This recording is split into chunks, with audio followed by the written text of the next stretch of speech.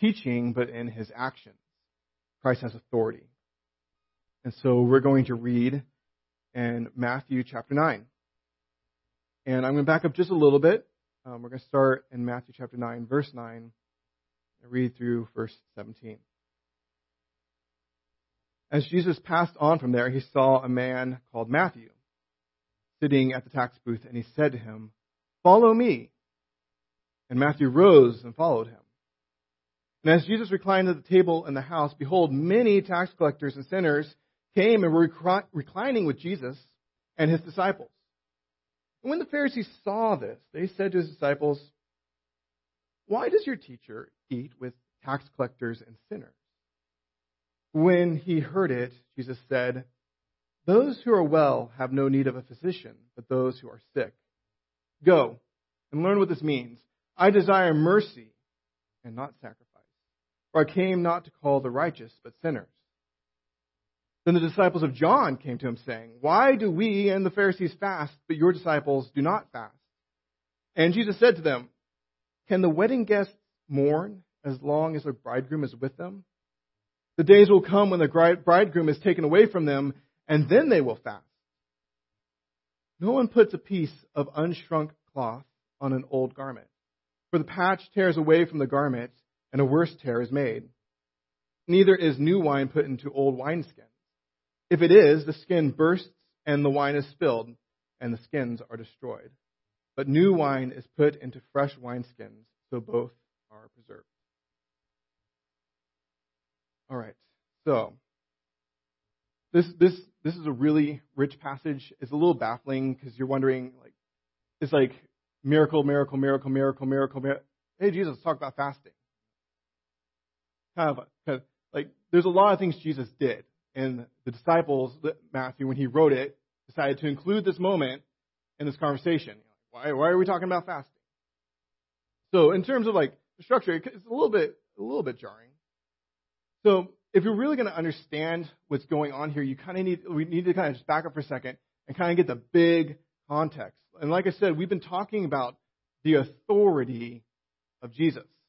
The authority of Jesus, not only in his teaching, but in his actions. So in chapters 5, 6, and 7, Jesus gave one of the greatest teachings, I should probably say the greatest teaching on ethics, called the Sermon on the Mount. And it was really, it's countercultural. Even say, it's kind of a, everybody's saying it now, it's revolutionary. Right? But it really was. It's really revolutionary because the kingdom that Jesus speaks about is kind of like we say an upside down kingdom compared to the kingdoms of this world. Because every nation in some sense, at some level, runs on the premise that the strong eat the weak. Right? That you have if you want to expand your territory, one nation conquers another nation. Or if you have an enemy that threatens you, you go and crush the other nation. Or nations can exploit other nations, like take advantage of the resources. Even today, people, like some nations, take advantage of the destitute of other nations as well. You enjoy your iPhones, nice and cheap. And people are paying, or there's children labor somewhere in there, probably spending all day mining material, stuff like that. So it's like those who are prosperous continue to get prosperous, and those who are weak tend to get crushed under the heels of those who have power. And the Bible is full of condemnations against us. This is not the way that God wants it to be. So what Jesus proposes is this new idea. Instead of destroying your enemies, love them. Instead of taking advantage of people, serve them. Instead of using your strength and abilities and economic advantage to get further ahead, use your strengths, abilities, and economic advantages to serve others. And we don't. So Jesus also kind of like drills down into like the motivations about why people behave wrongly. And it gets down to the motivations of our hearts. Jesus gets in there and says, "Oh, got a problem with your marriage? Called lust. The motivation of your heart. You have problems with your neighbors, you get in fights, it's because you have anger in your hearts. It's all about your motivations. Deep down inside, we are full of self-interest and pride. That I come first, and I'm going to get what I'm going to get as best as I can get it. And then everybody acts that way, then you have a broken society. And so what Jesus proposes instead is a repentance. Like, okay, that's the way you're living. Turn around, go this other way. What you need is humbleness and brokenness before God. To say, God, you alone are my delight.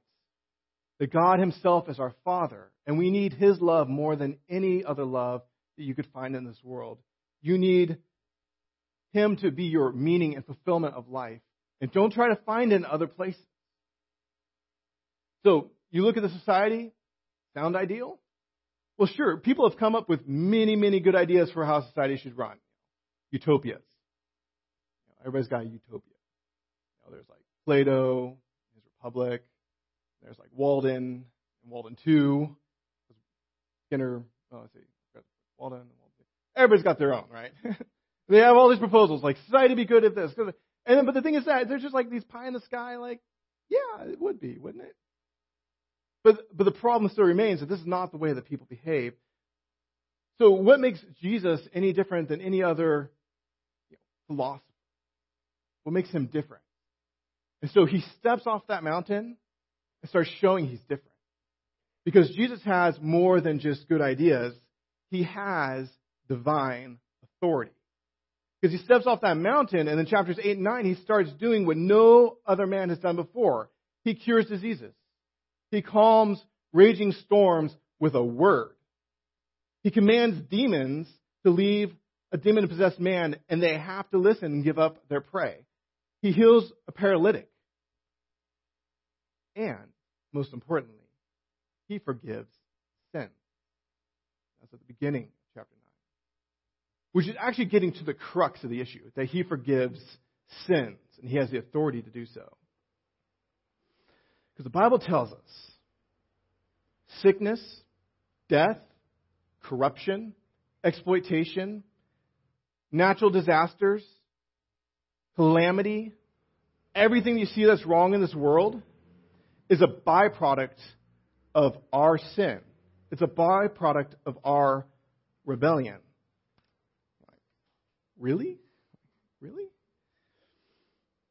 When we put ourselves as the center of our little universes and to try to fulfill our desires in whatever way we see fit, instead of placing God at the center of our lives and finding our fulfillment foremost in him, that is what God calls cosmic rebellion, and it has cosmic consequences. Romans 8 tells us that God cursed this world. God did it. Cursed the world to demonstrate that there is something wrong. There's something horribly wrong with humanity. He demonstrates to us through all, by just, God could keep hurricanes from happening, but he doesn't. He shows you that there's something wrong with this world. He could, someone wants to do some corrupting practice, stroke, down, dead, right? But he doesn't. To show us that things are wrong, that we need help. So then Jesus comes, and get this, he starts reversing everything. Chaos in the world, he starts undoing the chaos. Sea gonna sink a boat, he stops the storm. People are sick, he heals them. Jesus is undoing the effects of the curse. And he could do that because he forgives sin. Forgiveness, I was just thinking about this the other day. It's really easy to ask for forgiveness. God, please forgive me. With no intention of doing anything different. Oh God, I'm sorry I did that. But I'm going to keep doing that anyways, right? You can kind of give it I do this. I see my daughters do this all the time. I'm sorry, Dad. Yeah. 5 more minutes to see what's happening. In 5 more minutes, are you still taking your toys from your sister, right? Even though you feel like you should be sorry, you don't want to actually turn and do anything different. And so there's rifts, and most importantly, there's a rift in our relationship with God. Our sin keeps us out of fellowship, out of community with God. So when Jesus comes and forgives us, what he's doing is he's bringing us back into community with him. And we see this just last week because Jesus took a low-down, no-good scoundrel named Matthew, also Levi, but we'll call him Matthew, who was a tax collector who made his business exploiting people blatantly, and everybody knew it, to give money to the Roman captors who are like oppressing Israel. He's making them richer, and he's getting richer along with them. If you want to talk about public enemy number one, tax collectors. I mean, we already have a problem with tax collectors, right? But like amplify it by like, what if a tax collector was taking money for Russia and for himself, like off of you, right? You'd be like, I do not like this person. So Jesus says, oh yeah, this person, he's exploiting people. Oh yeah, he's doing something wrong. Follow me. Follow me. Give it up. Follow me. And there's something, it doesn't really give you like what's going on in Matthew's mind, but there's something about Jesus that's just attractive. And Matthew says, I'll give up my riches. I'll give up my power. I'll give this all up and be homeless with Jesus. And it will be absolutely worth it. So Matthew drops everything and joins back in community with God. And really don't miss like how radical that was. Because, it's one thing to like, here's my enemy, I'm showing him a little mercy. It's quite another thing to say, hey, why don't you join my closest group of friends? One writer said, we can imagine the conversion which this call demanded not only of Matthew, but of the disciples who had to accept him and create community with him. Could you imagine? Like, here's this, no good scoundrel. And Jesus says, hey, why don't you join us? And Peter's like, what?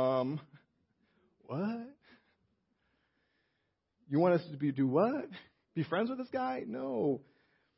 It was one thing for Jesus to show his mercy to outsiders, as he does in the other stories. It was quite another, and the extreme exposure of vulnerability for Jesus to call him and welcome the tax collector as one of his own. But he does that with all of us. That if he forgives your sin, he's not just saying, I forgive your sin, I'll go do whatever you want. Like, no, come and have a relationship with me again. Okay. And now it's getting to the problem of this passage. Because then he calls this tax collector and says, hey, why don't you join my group? Why don't you be in fellowship with me? And then he goes and has a party. And a whole bunch of, as the Jews would say, more tax collectors and sinners join in, and Jesus is having a good time. Maybe for effect, it'd be like Jesus went and hung out with the thugs and the sleazy lawyers that helped him. And he's having a party with those people. And he starts to get some pushback, some raised eyebrows, like, Jesus, what are you doing? So there's two pushbacks. One was from the Pharisees, and the others are from John's disciples. So first of all, the Pharisees. Now the Pharisees, these were like the most self-disciplined people you probably ever come across.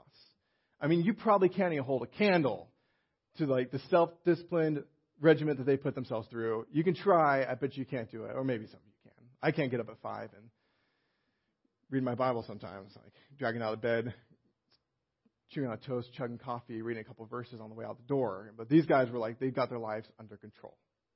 And they really valued the fact that they had their lives under control.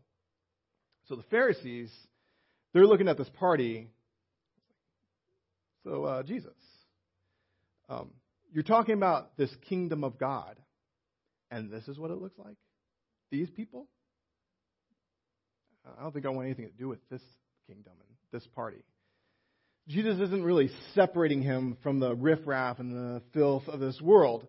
In fact, Jesus seems to be diving right into the underbelly, getting right into the thick of it. And Jesus turns to them, he's like, well, those who are well have no need of a physician, but those who are sick. Which would really be like, the Pharisees are sick too. They just don't realize it. He says, those who are well have no need of a physician, but those who are sick. So go and learn what this means. Pharisees, teachers, I think you missed the point of this passage. And he quotes from Hosea, I desire mercy and not sacrifice. For I came not to call the righteous, but sinners. We are all sinners. We all need this physician. But in other words, Jesus and the Pharisees both agree that these people have a lifestyle problem. They both agree that there's a problem. But the difference is in their response. The Pharisees are moved by disgust, disdain, like you are someone else I don't want to participate with. They have a go-fix-it-yourself attitude with these people. The Pharisees feel like, if I can do this, then you can do this too. Like, you need self-discipline, you need self-restraint, you need to start fasting like us, you need to start praying like us, you need to do all these things, and you can do it. Just do it. Right. Jesus, however, is moved by mercy.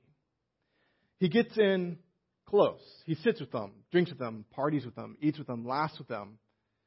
And yes, even in all that, he still calls them to repentance and to follow him. He came to call sinners. Okay, and then there's this second group, which is actually the passage that we're dealing with now. Okay, so the second group, kind of viewing this party, these are John's disciples. It says, and then John's disciples came to him saying, why do we and the Pharisees fast, but your disciples do not fast? Okay, so first of all, it's a little strange that John's disciples are coming and challenging Jesus. Because John the Baptist, you remember, John the Baptist was there to prepare people to meet Jesus. And his message was, repent. You who think you're righteous, you're not. Repent. You need Jesus. And so Pharisees show up at his party, and he says, you brood of vipers. And all of a sudden, the Pharisees and John's disciples are both kind of looking at Jesus, and they seem to be on the same side, kind of the enemy of my enemy is my friend. And so there's kind of this weird, like, little relationship going on. So John's disciples are sitting there looking at him saying, so, Jesus, you're partying, huh? Instead of fasting. Instead of fasting. Now, John understood this. When Jesus came on the scene, when John first came on the scene, like Israel had been waiting for a prophet forever. Like, when's God going to send a prophet? When God's going to send a prophet? 300 years of silence, and then a prophet shows up. Everybody is excited. People are coming out by the droves to go see, finally, a prophet into the wilderness. But then John knew that he was just preparing the way for Jesus to come. And as soon as Jesus showed up, okay, that prophet needs to start receding. Like, his ministry is pretty much over. He's still calling people to repentance, but the point is to go see Jesus. And so John had said, my ministry must decrease in order that Christ's ministry might increase. I'm here to show off Jesus. Now, at that point in John's ministry, Jesus is getting popular. John's not so popular. Jesus got the mega church, and then John's got the little podunk church in rural California, right? And he's like, it's kind of a bummer to be John's disciples if you had great expectations for John. And then we don't know if this has happened yet. It's not that John is going to be arrested soon, or he may be arrested already by Herod because John was calling out a unlawful lifestyle of adultery. And John's sitting outside the palace saying, repent, king, repent, king, repent, king. And finally, it's arrest that guy. And then, pretty soon, John's going to be executed. So, if you're John's disciple, it's really a bummer day to be John's disciple because things just seem like they're all going down. So for them, dismay and despair and all these things that are wrong with the world, and Jesus is having a party. And so you hear this underlying challenge. Jesus is partying, John's disciples say, why don't you fast? In other words, they're kind of challenging. Your actions are inconsistent with the situation. Jesus, we've got problems. And we need God to intervene with our problems. We got Roman captors, we got tax collectors who are exploiting us. When are you going to, we need God to move and take care of this issue, and we need to pray and fast that God does something. Well, God was doing something, wasn't he? Because, just look, here's Jesus. Tax collectors giving up their corrupt practices. People who are sick no longer being sick. God is doing something. He's doing it in Jesus. And these people are missing it. They're missing it. Now, they're talking about fasting. Now, what's the point of a fast? I don't know. I guess in one sense, every major religion fasts to some degree. Now, the reason for the fasting often is different. In the Old Testament, the reasons for fasting would be something like remorse. there's many stories. God sending a prophet to some people saying, you're going to be judged because of the evil practices that you're doing. And they're like, oh. And they come to their senses. And so they repent with praying, and they don't eat, and they don't drink, and sometimes they cover themselves with ashes and sackcloth to say, just going before a king and saying, I'm nothing, forgive me, I'm so sorry. Now sometimes people, we've talked about this, they went in with they're just giving kind of lip service, oh God, I am so sorry, please don't strike me down, with no real desire to repent. And in those moments, God knows the heart. He wouldn't relent from his disaster. Israel at times God, why don't you do something? He's like, yeah, you're fasting, but you're not repenting. The disaster's still coming. But sometimes people actually genuinely repent. And whenever you genuinely repent, turn to God and say, I am sorry, I want to turn from my evil ways, you are always met with forgiveness. From the greatest king to the Assyrian Nineveh, enemies of God, who said, nope, we're sorry, we'll stop. God says, okay, I forgive you. I will relent from this disaster. So one reason for fasting is to express repentance or remorse. And the other thing was to express a distress. You saw something horrible happen and you're moved. You see something Job's friends saw Job's life fall apart and they were moved, and so they sat there with him, didn't eat or drink.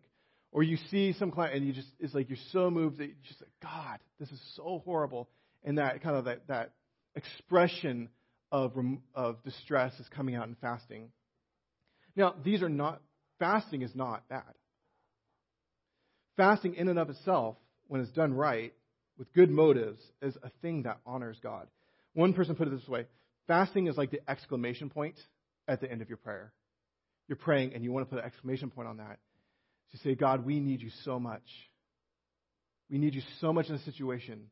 I will go without food. I will go without drink, waiting for you. So John's disciples were missing something. They're so caught up in their plight that they fail to see God's solution. So Jesus says, fasting? Can the wedding guests mourn as long as the bridegroom is with them? The days will come when the bridegroom is taken away from them, and then they will fast. They're fasting to express repentance. They're fasting to express distress, and they want God to move, and here is Jesus moving. The bridegroom, as it were, has come. Open your eyes. All these people are looking back to the Old Testament, God promising, flourishing, flourishing, flourishing, and wherever Jesus is, there's flourishing. It's it refers to him as a light in the darkness. It's he's walking in the desert, and wherever he is, an oasis is springing up around him. In Jesus, the kingdom has come. Tax collectors are leaving the corrupt practices. Sinners are leaving their destructive lifestyles. Roman oppressors are acknowledging Jesus as king. That happened with the centurion. If our fasting is pleading that God would come and act, then Jesus is the ultimate response, because he is Emmanuel. One of his titles was Emmanuel, which means God with us.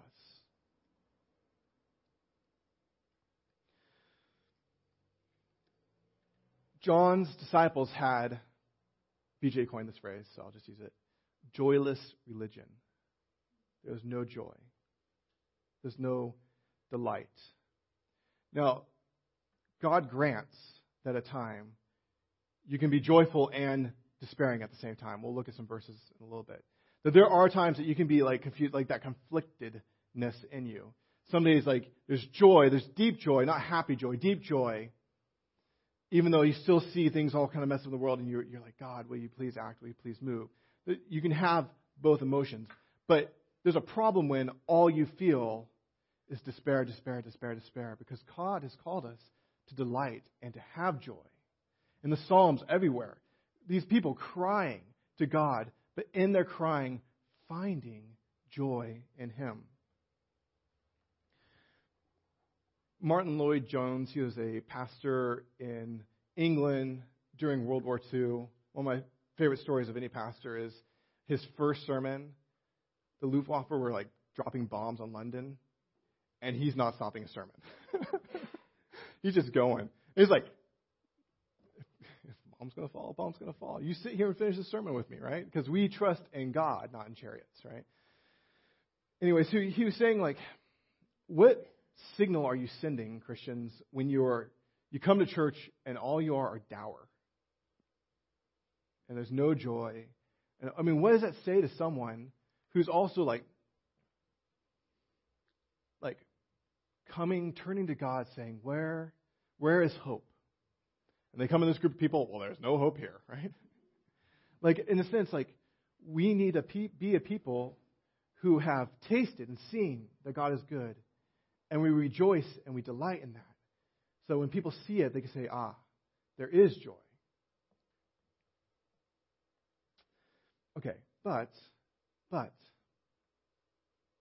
he also says the days will come when the bridegroom is taken away from them, and then they will fast.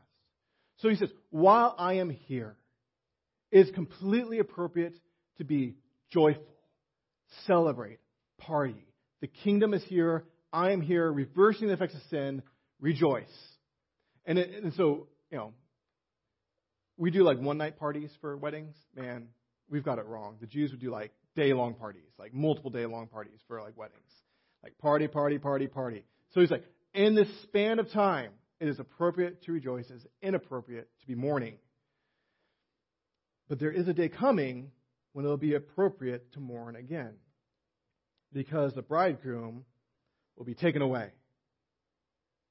So like you're having a party, the bridegroom's there, bridegroom's taken away. Oh, that's a problem. Can't party anymore. And this is the first time in the book of Matthew that Jesus starts alluding to his crucifixion. He's starting to look forward to it. Jesus knows his crucifixion is coming. And he's saying that there's going to be a moment when he is forcibly taken from them.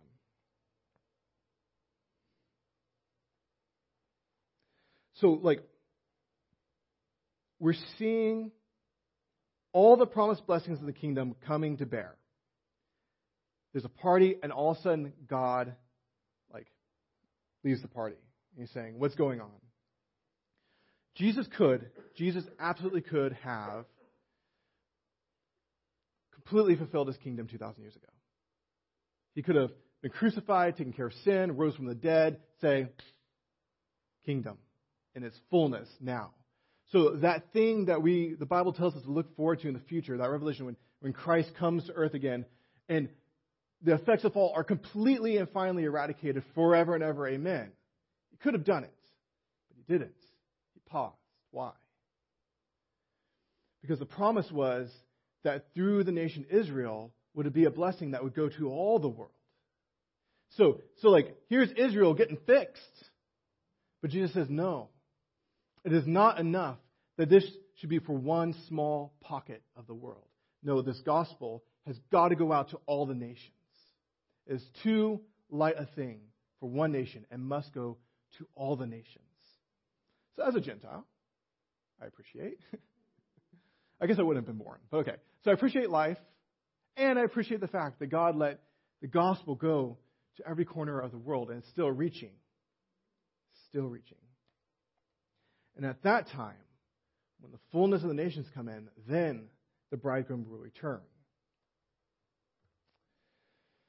But he'll be taken away, and in that time, there will be a time to fast. Now, then Jesus says, this is the part, I was scratching my head for a long time on this one. Okay, so I get this. The bridegroom will go away, you can fast. Then he does two more word pictures. Sometimes Jesus is when I teach my classes, I'm a teacher, by the way, for those who don't know, and when you answer a question with a riddle, students look at you and go why are you doing this to me? Or you ask a question with a question. You're can you just give me the answer, please? Right? But Jesus, he gives two more of these word pictures. And he's sitting there going oh man, why is this coming up? So in verse 16 he says, no one puts a piece of unshrunk cloth on an old garment, for the patch tears away in the garment, and the worst tear is made. Neither is new wine put into an old wineskin. If it is, the skin bursts and the wine is spilled and the skins are destroyed. But new wine is put into fresh wineskins, so both are preserved. Now the picture's clear enough, right? But what's the point? Like, Jesus, what's the point? What he's contrasting is this idea of the new and the old. A new thing has come. There was a culture, this idea of Judaism, which had this culture and practice and dress and scriptures on your frontlets and on your doors, and you eat certain things, we don't eat other things, and all these things that made you culturally distinct to be a Jew, to show that you are God's people. That's an old way, an old culture. You fasted a certain way, and that's going to change because a new is coming. Like those people were waiting for the Messiah, showing that the Messiah is coming through their lineage. And then the Messiah comes and says, okay, it's time to grow up. It's time to move on. There is a new thing coming, a new culture with new practices created by the Messiah who came. I hope one day to do a sermon through the book of Acts. I think the first half of Acts could be subtitled, quote, how the Jews and non-Jews found that being put together in a community was a lot harder than they expected. Something that we struggle with all the time. Like God puts you in community with people that you don't necessarily like, well, if we weren't Christians, I'm not sure I'd be hanging out with you. But we're brothers and sisters, so we're going to make this work. But there were problems. Like, Jews don't eat pork. And God says, go eat the pork. I don't want to eat the pork. It's like, go eat the pork. Sit with them. Remember the book of Galatians? Like, the whole book of Galatians, I love it. Like, what's the issue? Jews and Gentiles are not sitting at a table eating with each other. God says, that's not what I created. I created one people. One people. You're going to sit together, and you're going to be friends and love each other and eat each other's food and have fellowship with each other because I'm a God who reconciles relationships. So the Jews,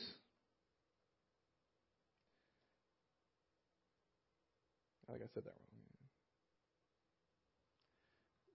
So the Jews, he's not saying give up everything, just give up the things that separate you from the Gentiles. And Gentiles they have to give up some things, but not everything. Like you can still be, in some ways, your culture is your culture. But in that, he creates a new community with new ethics and a new way of behaving towards one another. So what does this have to do with fasting? Well, it seems that he's saying is fasting is going to take on a different and fuller meaning. Okay, so quick aside, just real quick, because I know some of you are probably thinking this, because if you've heard this discussion, should Christians fast? Because it seems like there's kind of two positions here. It seems like Jesus is saying the time that he's referring to, so like there will be a time when the bridegroom is taken, and in that time you'll fast. It seems like it's when he's crucified, he's in the ground for 3 days, and that would be the time, appropriate time for mourning and fasting. But then the implication is when Jesus rises from the dead, he's back. Okay, party resumes, and you don't need to fast anymore. The other position is a little bit of both. Like, yes, he's forcibly taken, he rises again, but then he ascends into heaven. And so you fast because the bridegroom isn't here in his fullness. And so which way does it go? We here at Redwood Christian Fellowship, we go with the second position. I think it's helpful that you see in Acts that the disciples fast. The disciples fast. So if the implication was you saying, when I'm in the ground, you may fast, but when I rise, it's inappropriate to mourn, then you wouldn't really expect the disciples to be fasting, but yet they do. And then beyond that, we do have letters that churches wrote to each other very early on. So the disciples fasted, and the churches they founded fasted, and the church has always been fasting from that point on. So it doesn't seem like their understanding of that passage was just for those 3 days. So we take the position, okay, so this is the end of my side. Yes, it is appropriate at times to fast. Jesus expected it. He said in the Sermon on the Mount, when you fast, as if it will happen.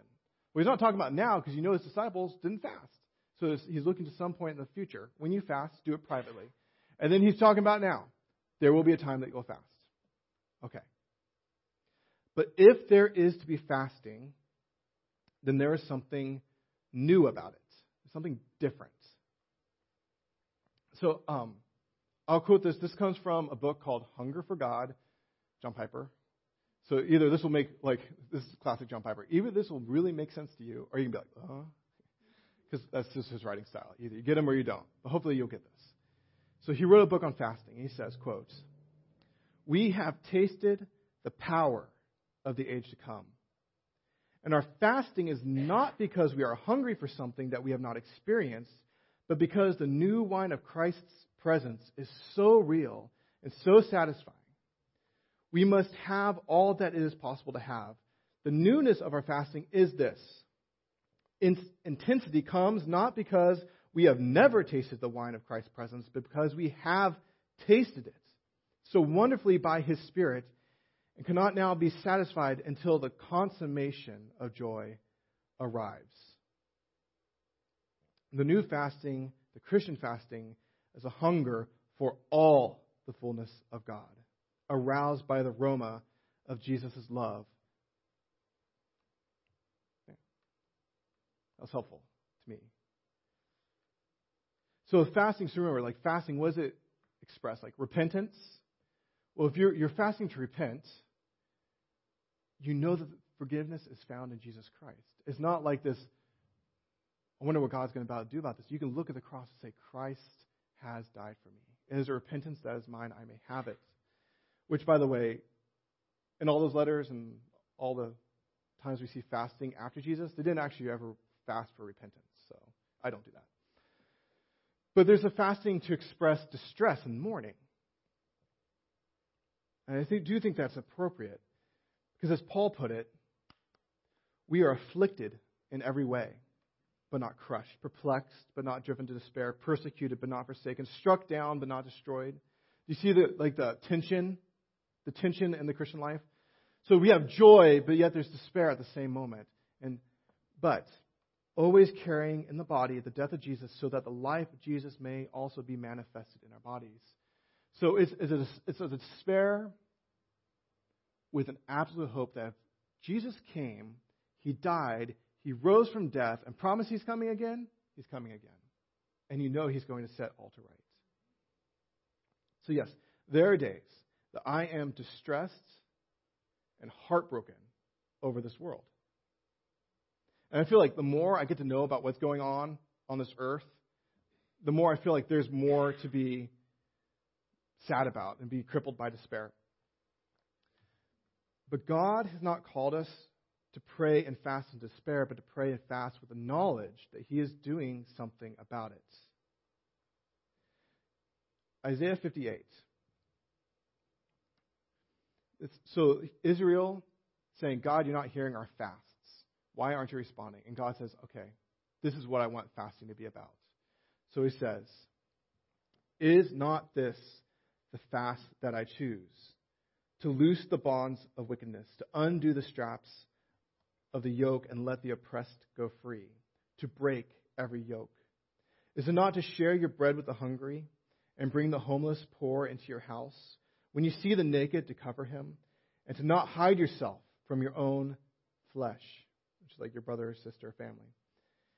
Then shall your light break forth like the dawn, and your healing shall spring up speedily. Your righteousness shall go before you.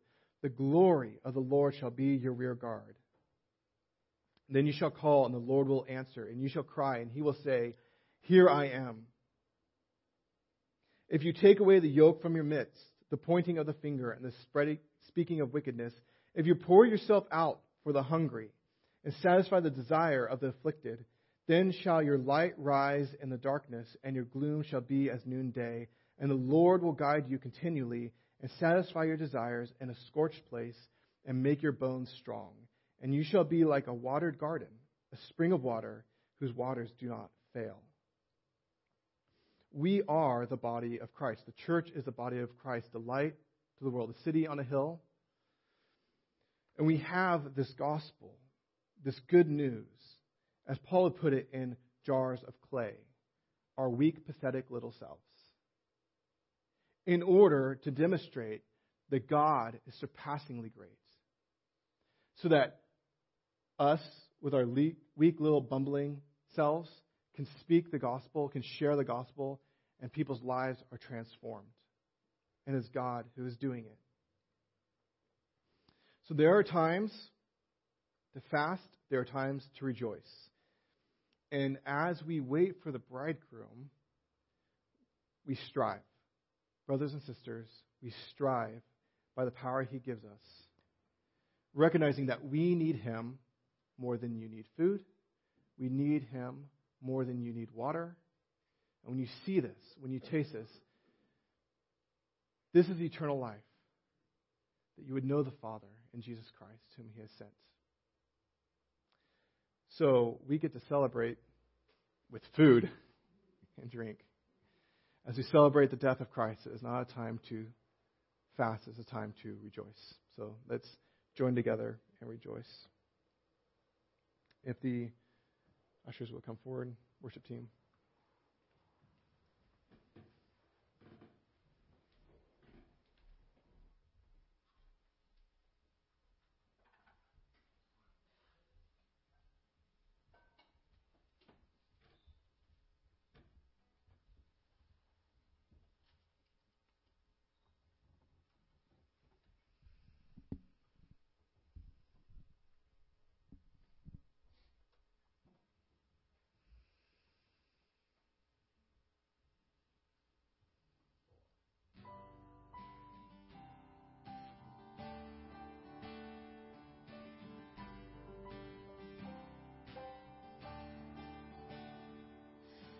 The mystery of the cross I cannot comprehend.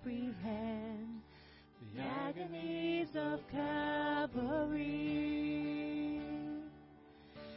You, the perfect Holy One, crushed your Son, who drank the bitter cup reserved for me. Your blood has washed away my sin. Jesus, thank you. The Father's wrath completely satisfied. Jesus, thank you. Once your enemy, now seated at your table. Jesus, thank you.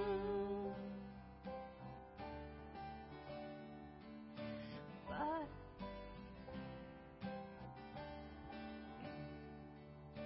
by your perfect sacrifice, I've been brought near. Your enemy, you made your friend. Pouring out the riches of your glorious grace. Your mercy and your kindness know no end. Your blood has washed away my sin. Jesus, thank you. The Father's wrath completely satisfied. Jesus, thank you.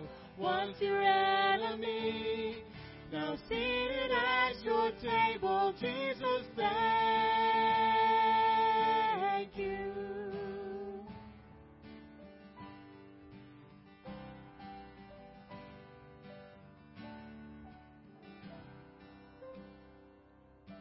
Lover of my soul, I want to live for you. Lover of my soul, I want to live for you. Lover of my soul, I want to live for the lover of my soul. Lover of my soul, I want to live for you. Your blood has washed away my sin. Jesus, thank you. The Father's wrath completely satisfied. Jesus, thank you. Once your enemy, now seated at your table. Jesus, thank you.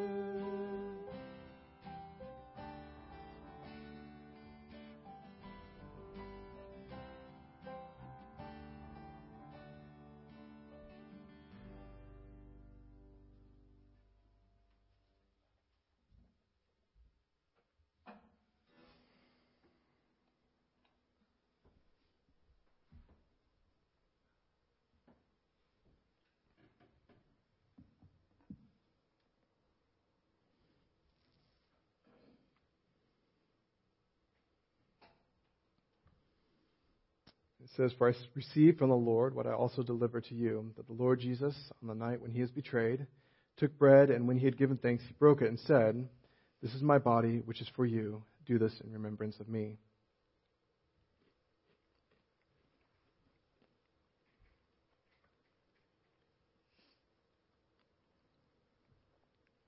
In the same way also he took the cup after supper, saying, "This cup is a new covenant in my blood.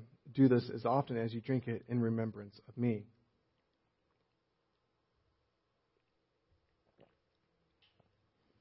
For as often as you eat this bread and drink the cup, you proclaim the Lord's death until he comes. Let's pray.